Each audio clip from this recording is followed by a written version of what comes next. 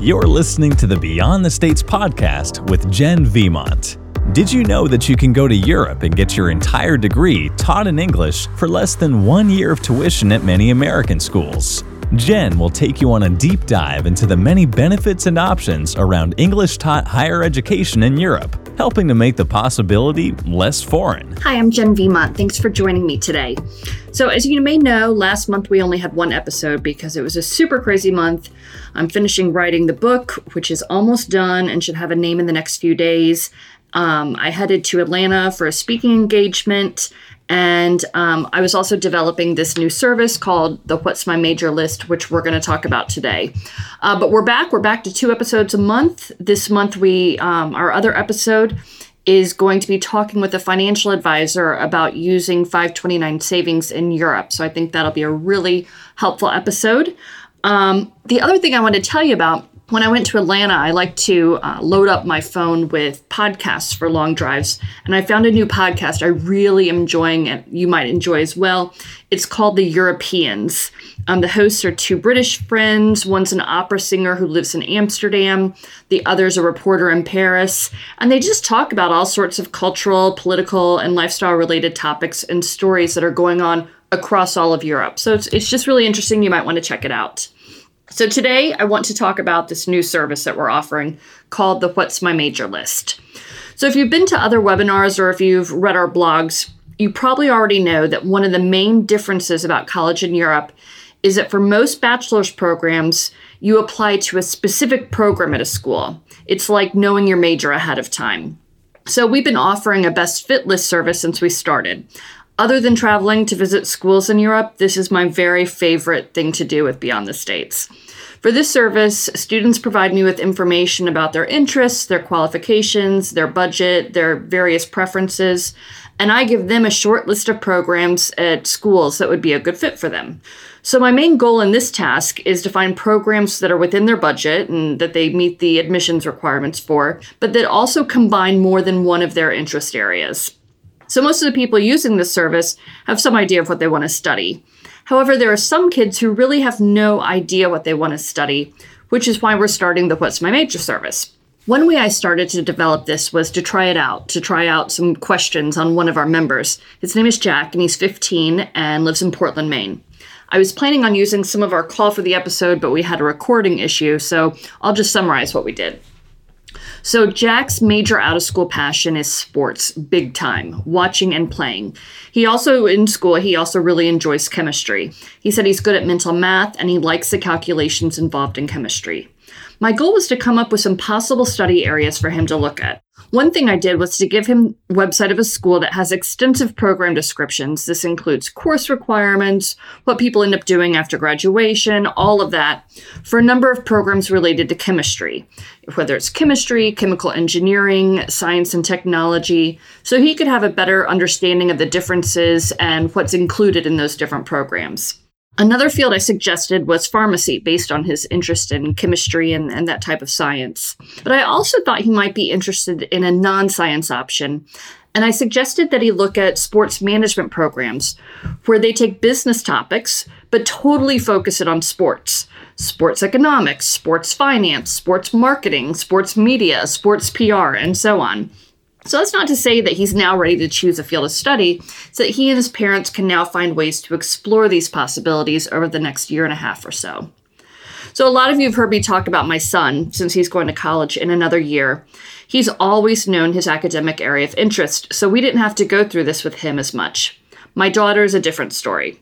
She's only 14, so she's young, and so it's expected that she probably wouldn't know what she wants to study in college. But I decided to work out some of the kinks of this new service with her. So even though I know her like the back of my hand, I also had her do a questionnaire for me. So the results of her questionnaire are things I already knew. She likes pop culture. She likes helping her friends. She likes traveling. She loves social media. She really enjoys writing, and she likes musical theater.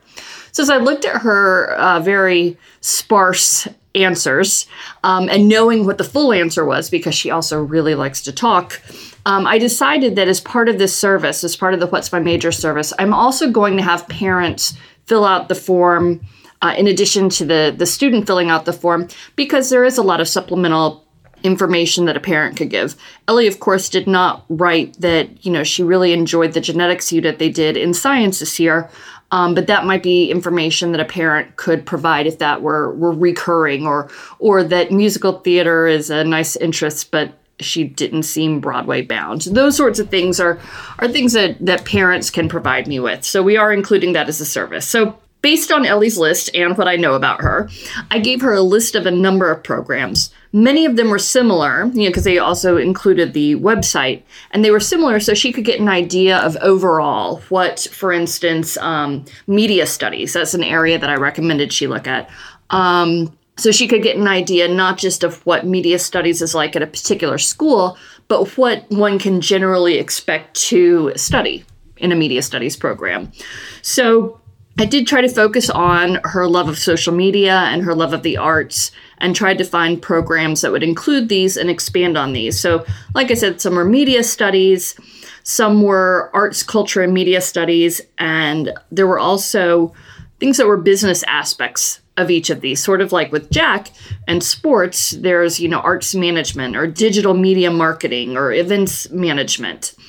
She was especially interested in the media studies programs, as well as a few of the arts, culture, and media programs. So what's cool about these, I wouldn't have known what many of these were when I went to college. But one of the programs she was interested in, they specifically look at the role of linguistics in media.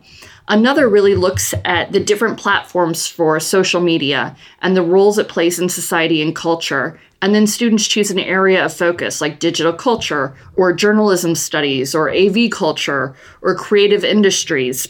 And they can also choose a minor, which is pretty interesting as well. And then the arts, culture, and media programs are really interdisciplinary programs looking at those different topics. One thing I really like about a lot of the websites for the colleges in Europe is that when you're looking at a program, not only does it tell you the courses and often the course descriptions that make up that program, but there's usually a tab that says something like after graduation. And it lists different jobs that you can do with that degree. And it never just says one thing. I think sometimes we're concerned that by choosing a program, our kids are essentially, choosing a specific career. But it really doesn't have to be the case. It's that the jobs related to that program will likely be related to this interest area. So examples from the programs that Ellie noted interest in were a consultant, a web TV producer, content and campaign manager, digital product manager, social media strategy advisor, web editor, a sentiment analyst, I have no idea what that even is, a market researcher, or she could work for publishing firms or theaters or music venues doing arts research and evaluation or management and policy consultations. So this is a really wide and varied list of potential jobs she could get from these pretty related fields of study. Interestingly, she was interested in a program called Creative Business and Media Management, but she disqualified many on the list with the reason, I don't like business. So it made me realize that she might not have a full grasp on what business is. I know I don't have a full grasp on what business is. And this is something that over the years we can help her expand her knowledge in. And she might still decide she's not interested in business, or she might realize that she had a very different understanding of what business really is. So certainly she's young, and her interests may change many times in the next few years. Part of my job as a parent over the next few years is to help her explore different areas that she might not choose to explore on her own. For instance, I've been reading about the real need for people in the cybersecurity space. Do I know what a job like that even means? Absolutely not. But there are different ways to expose her to, actually specifically to cybersecurity and the computer sciences. If she's interested, cool. If she's not, then she knows that she's not interested based on an experience.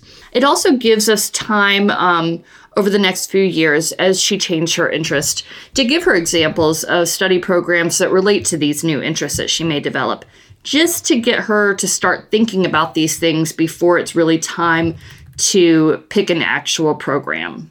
So it's great, we have 4 years to do that. But that said, it's never too early and it's never too late to think about these things. We have Ellie, who's finishing 8th grade, and then we have people in their 20s and 30s who would like to go back to school but don't know what to study. We're happy to help anyone at any point through this journey. As I've mentioned before, we do that in a few different ways.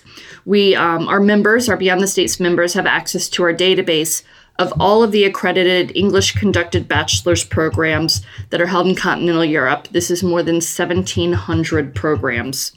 We don't take money from the schools so that we can be completely objective, even providing negative information. And since I've personally visited many of the schools, members get firsthand information. I created the database based on information that I wish I had in one place when I was exploring the option for my son. So that includes information about housing, about proof of means, admissions requirements, and more. Members can choose from a DIY approach, the best fit list I spoke about before, our new What's My Major list, and even personal consultation services. All memberships include regular access to me and other members through our monthly Q&A calls. We also have information about master's degree programs, though not in database form. If you're interested in master's degree programs, please do let us know. We're able to do best fit lists as well as consultations for that. So you can find more information on our website, which is beyondthestates.com. You can also sign up for our newsletter while you're there and check out our blogs and recorded webinars. We're also on social media, Instagram and Facebook, and I am hoping to have another student social media takeover coming up in the next few weeks. Fingers are crossed. Thanks for listening.